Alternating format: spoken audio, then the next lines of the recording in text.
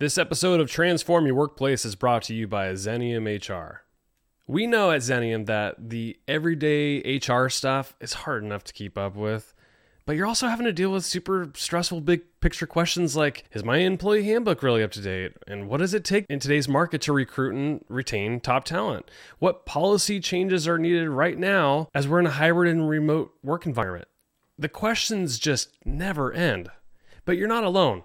Most small to mid-sized businesses are trying to focus on their strategies for growth while they're drowning in the ever-changing demands of HR and payroll. That's why Xenium put everything you need to conquer those endless challenges in one place. In our most popular service, Complete HR plus Payroll, we simply become or augment your HR team. We provide all the expertise, the bandwidth, and support needed to give you the freedom to play to your strengths. Schedule a call today by going to xeniumhr.com. You shouldn't have to lose your focus on growth to take care of your people. That's why you should lean on Xenium's Complete HR plus Payroll. Okay, I've got a real treat for you today. I've got returning guest Victoria Du with me, and she's here to talk about the new rules of employee experience and communications in 2022.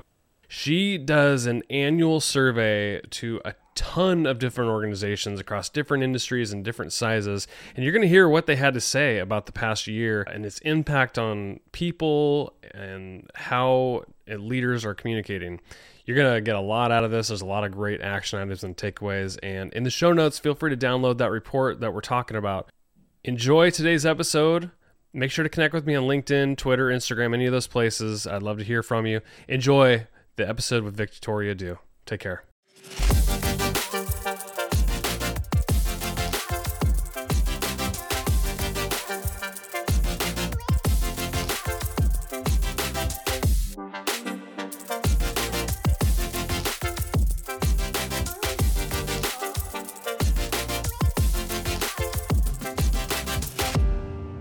Well, I'm excited for today's episode. I've got Victoria Du, a returning guest. Victoria, how are you? Brandon, I'm great. I'm so glad to be back here with you. Yeah, it's exciting. So you have a new report out, the new rules of employee experience and communications in 2022. Last year, I think about this time, we talked about your 2020 report. So is this the second time you've done this report now? It is.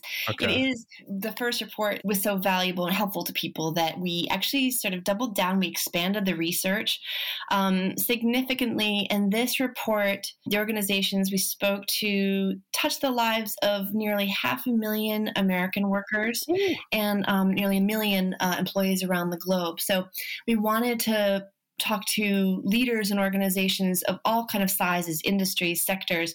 The smallest organization we spoke to has 10 employees and the largest has about 175,000. Oh my gosh. With the average size of about 20,000. And so we wanted to make sure there was something in here that anyone in any size, organization, industry could find and apply and use right away to help improve employee experience and communications in their company. With the research you did for this book, how does that compare to the 2020 report? Like, did you really interview and research amongst the same types of companies, or did you really expand it to try to see what else was out there? We expanded it and we doubled the number of leaders we spoke with. And what we were also very aware was making sure that we had significant representation of frontline employees. We've heard so much about them, but the needs and the experience, and especially how we connect digitally, is and has changed so much in the last 2 years that was a special area of focus, was to make sure that we captured that sufficiently. Was there any particular theme or areas that you were setting out to find in this particular report? It's funny with like when you research and do interviews, it's hard not to bring in some of the bias. Did you have like preconceived notions that you're going in with, or did you just kind of go with a blank slate and ask really standard questions? Like, I'm just curious what your whole process was and what you were setting out to find. It's an interesting question because I think, with the 2020 report, one of the things I was very mindful of in that time was people first wanted to talk a lot about how they responded to the initial phase of the pandemic, to that kind of those first months of crisis, right? And I was very mindful of wanting to hear more about what people were looking for, right? What was coming, how they were approaching the future. And in this report, obviously having significant time passed, a lot of this was about this shift to, now that I hate the word new normal, but this world that we live in has in some sense become more familiar. It was what we wanted to know was, where are we now? Taking kind of a snapshot of where are we now, certainly wanting to look at best practices now that people have some best practices for hybrid and remote work under their belt, and that some of those initial changes around certain how leaders communicate, etc., how we keep people connected in a digital environment, how those have settled in, right? So the practices are a little more mature now. So we were looking at where they were and how organizations and leaders were looking to evolve them going forward. You wrote at the beginning of the report that the last 20 plus months have created a world in which workers can't and won't tolerate the way we've always done it. And I put air quotes around the way we've always done it. So why do you say that in particular? Is it just because of this new normal, the way in which we've operated during the pandemic, and now people are really figuring out what it takes to run a successful organization going forward? Like what, just unpack that statement for me, if you would. Yeah, I mean, a lot of the report obviously focuses on the Great Resignation. And, we saw the quit numbers for this week. 4.5 million people quit their jobs in November, up from 4.2 in October, which we thought was high. And, we see that the number of jobs that are available has, vastly outstripped the number of people who are looking for jobs. I think this thing about what workers won't tolerate, we also see, this idea of finally wage increases, which of course makes everyone nervous, but we know there's been this hollowing out of the middle class. So there's all these sort of trends and forces that are coming together to a sort of, the pointy end of things that have been brewing that many of us have wondered why it took so long. But there is this kind of mad as hell and not going to take it anymore. I think Ezra Klein, New York Times, called it the take this job and shove it economy, which I kind of like. And I think it's like, you can say, cynically, oh, well, it's cyclical and, right now it's a, talent market. I think enough has changed that the way that we have always done it and the way that workers have been always kind of kept on the back foot, always treated as semi-disposable, I do believe it has fundamentally shifted. Yeah, that makes a lot of sense. Now, when you consider what you wrote in the 2020 report, so towards the end of it, you've got some action items and strategies for employers in terms of, what your findings were, and then what, you put your own spin on it. How did that shake out in the last, couple of years when it comes to this report? Do you think a lot of what you wrote in that report came true, and is it feeding into what employers are going to be doing going forward? Yeah, it's really interesting, I think. And one of the things we did in this report was kind of comparative then and now, how accurate was our crystal ball section, right? Yeah. And I think there are some things that we have seen. Well, I think the biggest one, honestly, is in the end of the 2020 report, one of the questions I asked was, what if the hits just keep coming? Right? What if there's no end in sight?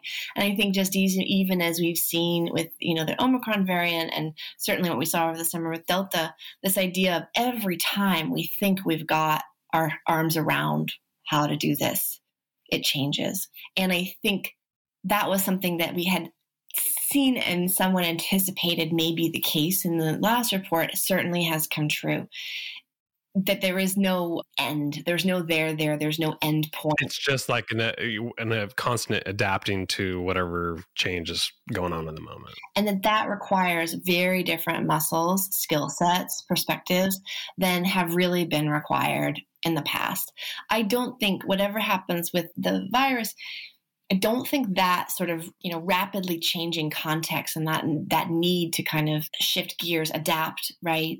I don't think that need to be able to rapidly shift gears, update, refine, and adapt is going to change anytime soon. I think the slowest pace of change is in the past, right? I think things will only continue to accelerate, and that's certainly a word we hear a lot. Other things that we think have come through that we certainly anticipated and we're looking at was what we still have not really figured out is that we still haven't figured out that there's an alternative to face-to-face. We are still all trying to figure out face-to-face and what to do in the absence of that. We have not actually really had a chance to figure out how to make hybrid work. The report shares some examples of how some organizations have done that, but it has certainly been hard because we've had these fits and starts, right, over the past year. So a lot of what's in the report is what has worked in some cases, which certainly when people take that, they may be able to use that in their organizations and adapt it. But I think one of the things there, the kind of lessons and takeaways there is, this is this time for innovation and adaptation, and the rule book has been thrown out. So we get to recreate, reimagine, reinvent so many aspects of the way we create employee experience and the way we communicate and connect with and connect our people. Employee experience, you mentioned it. It's a big focus of this report. What is the key, if there's like a silver bullet, to having a great employee experience? A silver bullet. I think, you know what? I don't think there is a silver bullet. In fact, one of the kind of points I make and that I think a lot about that is relevant for what I call people, and I often talk about we, the people, which is, I come from a communications background, and obviously people who are HR professionals, we, the people, is imperative, I think, for us to hold the complexity of employee experience of this changing world for our organizations, to be able to be strategic and innovative and adapt to how we create. And I talk a lot about it as sort of a surround sound, that every touch point, everything that employees think, feel, know, believe, do, how they work, how they connect with each other, all those aspects of employee experience and communications is obviously part of that. It is becoming more nuanced. We are having to use finer and finer brushstrokes. This age of kind of top-down cascades, one size fits all, right? Disseminating information, which I hate the thought of. That is really gone, right? We're dealing with micro communications and listening and more two-way communication and really engaging audiences in a way that is exciting. So I think the silver bullet is actually embracing the chaos and complexity and getting really good at navigating that. Yeah. So with that said, tell me about how focusing on employee experience actually shapes the future of work. So if you're embracing the chaos and adapting to it and really paying attention to all that, how does it shape the way work looks like? Well, most businesses, I think we've always had this kind of idea that robots were going to come and take our jobs, right? I've been saying that for 10 years. We've been saying that for a long time. Certainly automation is, and machines are a thing. I think there was some stat that machines and automation by 2025 will eliminate 87 million jobs around the world, but will create 95 million new jobs. So a net gain of 12 million jobs. We also are obviously seeing declining, shrinking workforce. Forget what's happening right now, just at a macro level, birth rates are in decline. So if a business, unless your business is completely run by machines and robots, and I don't know any that are, you may have come across them, but I don't.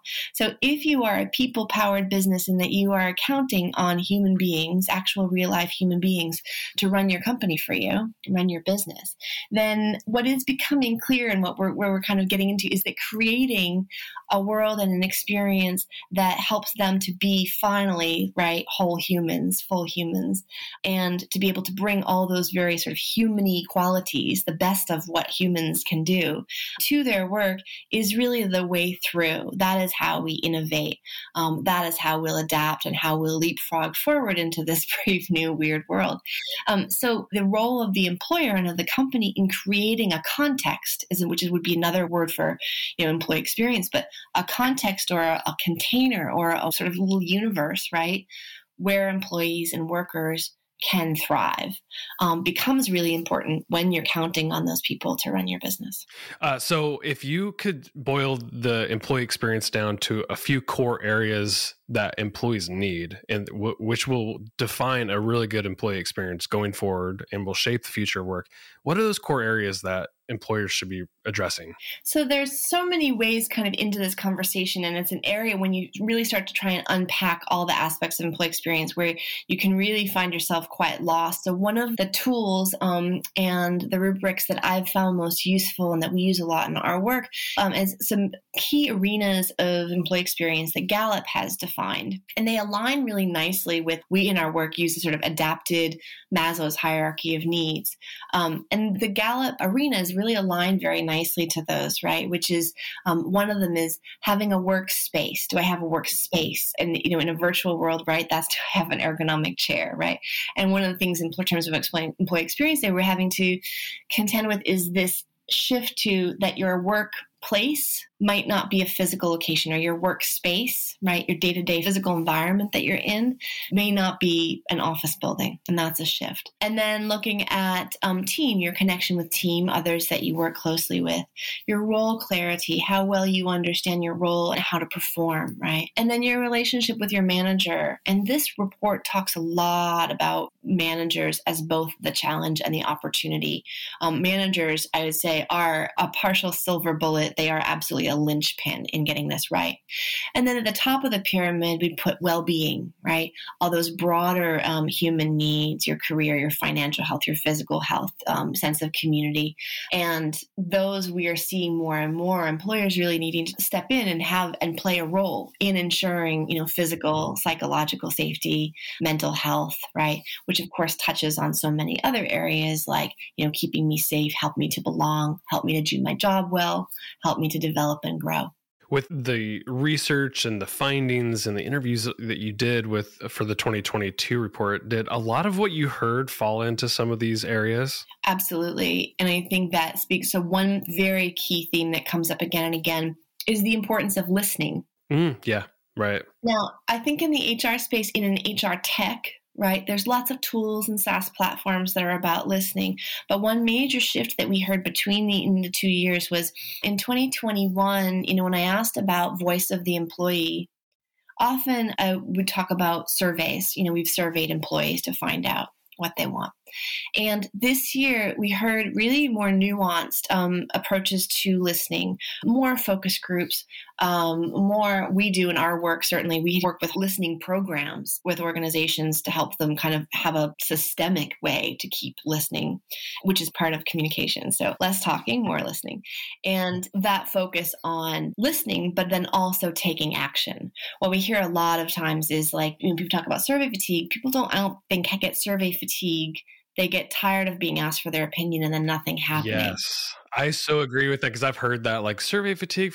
I love filling out surveys as an employee because it means I'm being heard. But I agree with you. If there's no action being taken, that's where people could be like, well, here's another survey they're going to do nothing with. And this is another area too where we certainly see in our work, often companies are doing a lot, but the communications piece gets lost, right? So for example, with DEI initiatives, organizations may be really making great strides in trying to improve their inclusion and belonging, but for whatever reason, employees may not see it or perceive it, right? We certainly see this is another major trend is, companies that will come with, DEI survey results that are nowhere near where they wanted them to be. Right. And they're like, we're doing everything we can. Why don't they see it? So there's a whole piece about how we create storytelling communications to help people have that experience of the changes in policy, practice, etc., strategy that are aligned with that so that all the pieces kind of match up. Did you hear anything from the people you interviewed about really innovative practices, or at least from your perspective, because you live in this world? I'm curious if there's any innovative practices that you really hadn't thought of or that you haven't seen employers implement that would help improve the employee experience? One of the things we saw that was really interesting was a shift in understanding the roles and the skill sets that are needed in these teams. And for example, a shift to building employee experience and communications teams that go beyond the written word, that are able to create stickier media, greater use of video, greater use of events, whatever we mean by that, right? But how we use technology, how we use graphics. But what's important there about the shift to how we communicate and we create that world is this understanding that we have to meet people where they are. The shift to, I think before there was this assumption that employers or that companies could just demand employees' attention, right? Because they gave them a paycheck. So they had to pay attention and they had to listen and they had to do what they were told. This shift to communicating with employees much more in the way that you would treat more customer-centric, right? And employee-centric. And so how can we reach them? How can we connect with them? How can we win hearts and minds and keep them and bring them on this journey? This shift in understanding of how we're going to meet people where they are and what are the tools, platforms, channels, media that we need to do that. That was a big, significant shift. That it's not just sending emails and newsletters and town halls, just a much more sophisticated, nuanced approach. One of the sections that I really wanted to touch on, because I think it's relevant to where we're at right now with this whole, like, I don't know what you want to call it, great resignation, or I've heard a bunch of different names for it, but you wrote that retention is reactive. And I think what that section is really talking about is that, you know, if organizations are seeing people leave, it tends to be a lagging indicator based on what's going on previous to that. So what are you suggesting that people do? Are they getting in front of the retention strategy? Are they still using it as an indicator? Like, what do you suggest? I think that's where the employee experience strategy, and especially employee experience communications and how they marry those functions, is critical, because you're exactly right. It's a lagging indicator. You cannot wait for people to walk out the door to understand that you have a problem. And I think, sometimes, very often our phone rings because people are having a retention problem, right? And certainly these days, everyone is having a retention problem. And I get it. There is a way in which it's like, I always wish people would call sooner, right? Because it's a lot harder once the ship is leaking.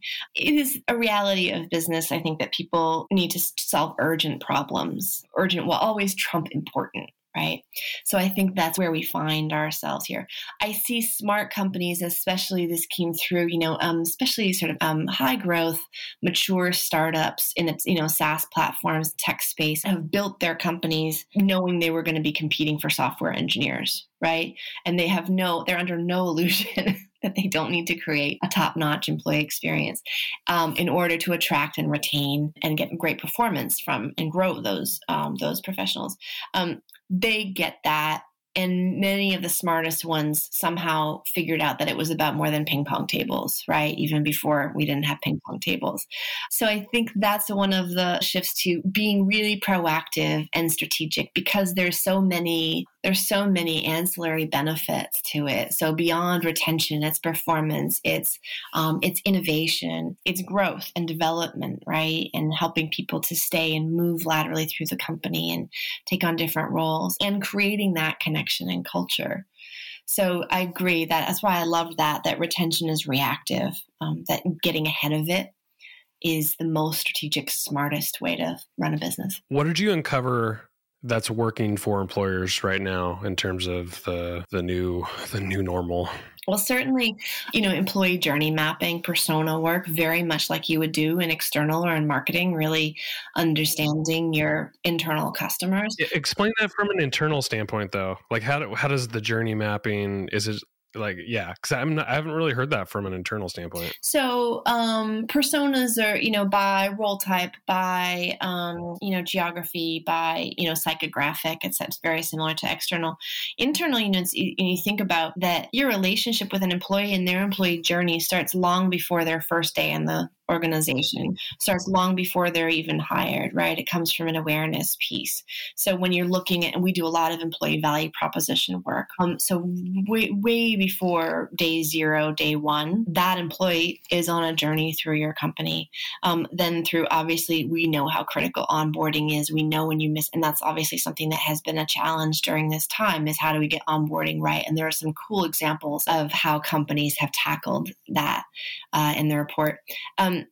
onboarding, getting that right through to, helping employees to be high performing, to helping them grow and take on more roles. And eventually, as obviously most people will exit the organization, helping them to be ambassadors and advocates for the company. And eventually, in many cases, how can you set them up to boomerang, right? We used to do this when I worked overseas. Many people, in an accounting firm, many people would leave and go overseas at some point. Well, we set up a whole system of internal communications of connection experiences for people who were no longer employees, knowing that at some point they would want to come home, and we wanted them to be able to slot right back into the organization, bringing 5 years of international work experience. So we perceive people that even when they are not working for you, they are still on an employee journey. They're just not currently, have an employee status. Anything else that you have seen that's working for employers right now?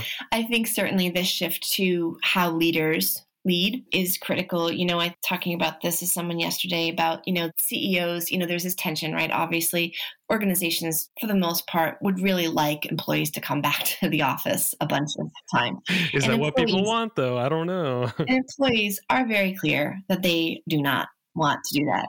So there is, even though it might be good for them, though, because I don't know. There's a lot, and I think this is where the fun part is, because but this is this linear binary thing, like office, no office, that I think is getting tiring for everybody. Honestly, it's bigger, right? And it comes to experience. How do we create really rich opportunities, ways for us to come together, collaborate, connect, innovate, and then go to our non-in-person working worlds. But I think this idea of, CEOs want organizations to CEO for. They want to be CEOing, right? And they didn't, bless them, they didn't sign up for this. Like, they didn't go to CEO school to deal with this, like, we call VUCA, volatile, uncertain, complex, and ambiguous world, right? That's not what they signed up for, And so they have been thrust, right? Leaders have been thrust into this world where that is just not at all what they get paid the big bucks for this kind of work. No. I mean, let's be real. Like, they have to adapt to whatever world is thrown at them, and this is just. I mean, leadership, in my opinion, leading people hasn't really changed other than the format in which it's happening. It's like, people are working remotely, but like the people are pretty much the same. They're still emotional. They still want to do good work and show up authentically and all that. And I think you can still do that work from remote. Absolutely. I think what has changed is that leaders are being asked to lead humans and not cogs, right? Right. Yeah. Or not headcounts.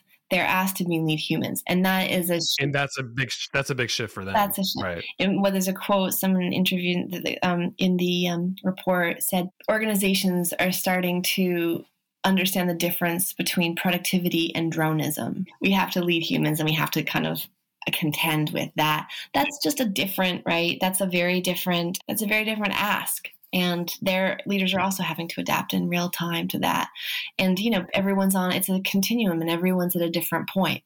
Sometimes I think, very often we go in and we build internal communications functions, and, we build that function in organizations that don't have it. And very often they feel like they should have had it, right? There's a sort of like shame or guilt or something that they should have had it all along. But for whatever reason, they have been able to function very well without, and often very successfully without it. And so there's this idea of like, oh God, we should have done this a long time ago. We've been underinvesting in this for a long time, and we hear that a lot. And now we've got to play catch up. And I say, actually, you're in a very cool position, because you get to build a very new, contemporary, cross-functional, collaborative employee experience communications function, right, that looks at all these different elements of creating employee experience, and communications is a critical one of those, versus trying to dismantle something that was already in place. So there's opportunities for organizations to really leapfrog ahead into this new world and, really throw out the rule book and really make the most of this massive period of disruption and build themselves. It's like I say, it's like reimagine, not rebuild, right? In a very cool new way that will set them up to thrive in a very different paradigm. Did you see any red flags, or you call them alarm bells, that you're like, oh my gosh, why are you doing it this way? Or stop doing it immediately? Or even if, you have an employer listening, like, avoid this at all costs. What did you run across in some of the research? So I think there were two sides of the coin that we heard. One around how resourcing, building, communications teams and the different skill sets that were coming in and some very innovative ways of doing that. On the other hand, we also heard organizations that knew they were under-resourced and were really struggling to play catch up. And they knew that the wheels were starting to come off and that if they wanted to survive the talent war, they had to do something different really quick. That what they had been doing to this point, what had gotten them there, was absolutely not going to work anymore. This need to really invest and increase their investment in communications function and how to do that, right? At scale and very, very quickly. And how to really build an innovative and very contemporary function when you may not have been doing that before. Let's end it with this. Tell me what maybe a couple top priorities for leaders right now that you, like, in doing all this research, talking to a ton of different people at all different levels with different sizes of organizations, you could boil it down to a couple different action items for employers to pay attention to this year, 2022. What do you say to leaders? So I think one piece is absolutely look at your manager, your line manager layer in an organization. They're critical in that they can contextualize, localize organization information, strategy, etc., and make it very relevant, applicable, and sticky for their teams, and also be that connection to that team and that glue. So again, it's team by team by team by team, this kind of one size fits all, top heavy approach. So looking at very clear segmentation, team by team, and how do we reach that manager layer and empower them and enable them to lead those teams effectively.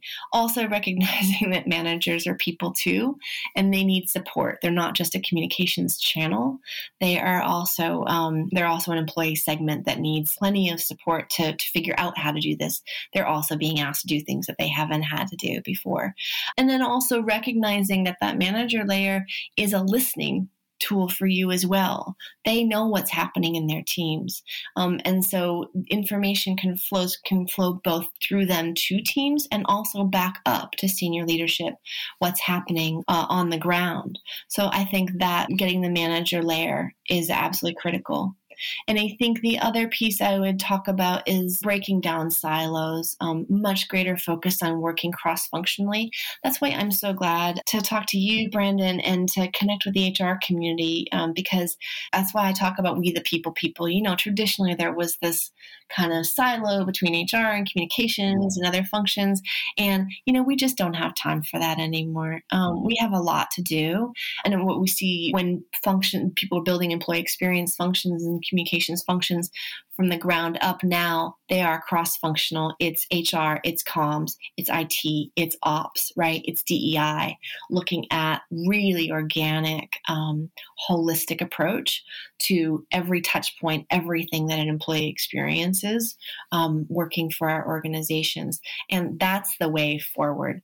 My guest today has been Victoria Du. Victoria, it's been a pleasure to have you on the show. Your new guide report, it's called The New Rules of Employee Experience and Communications in 2022. This thing is packed full of great information. There's so much more we didn't cover in here that we didn't have time for, obviously, in the podcast. But I encourage you guys to go get the report. Victoria, where can people get the report and learn anything about you or connect with you? Anything that you want to share with people? Well, first, I love connecting with people who are interested in this topic and exploring and innovating, and no matter where they are on their kind of journey here. So please, LinkedIn is kind of my platform of choice. So please feel free to connect with me on LinkedIn and just let me know that something about what we talked about on the podcast resonated with you. I'm always happy to have a conversation. And people can download the report on our website, which is dewpointcomms.com. And also, obviously, there will be a link to that in the show notes. Victoria, it's been a pleasure. Thanks for coming on. Thank you for having me, Brandon. Great to talk to you again.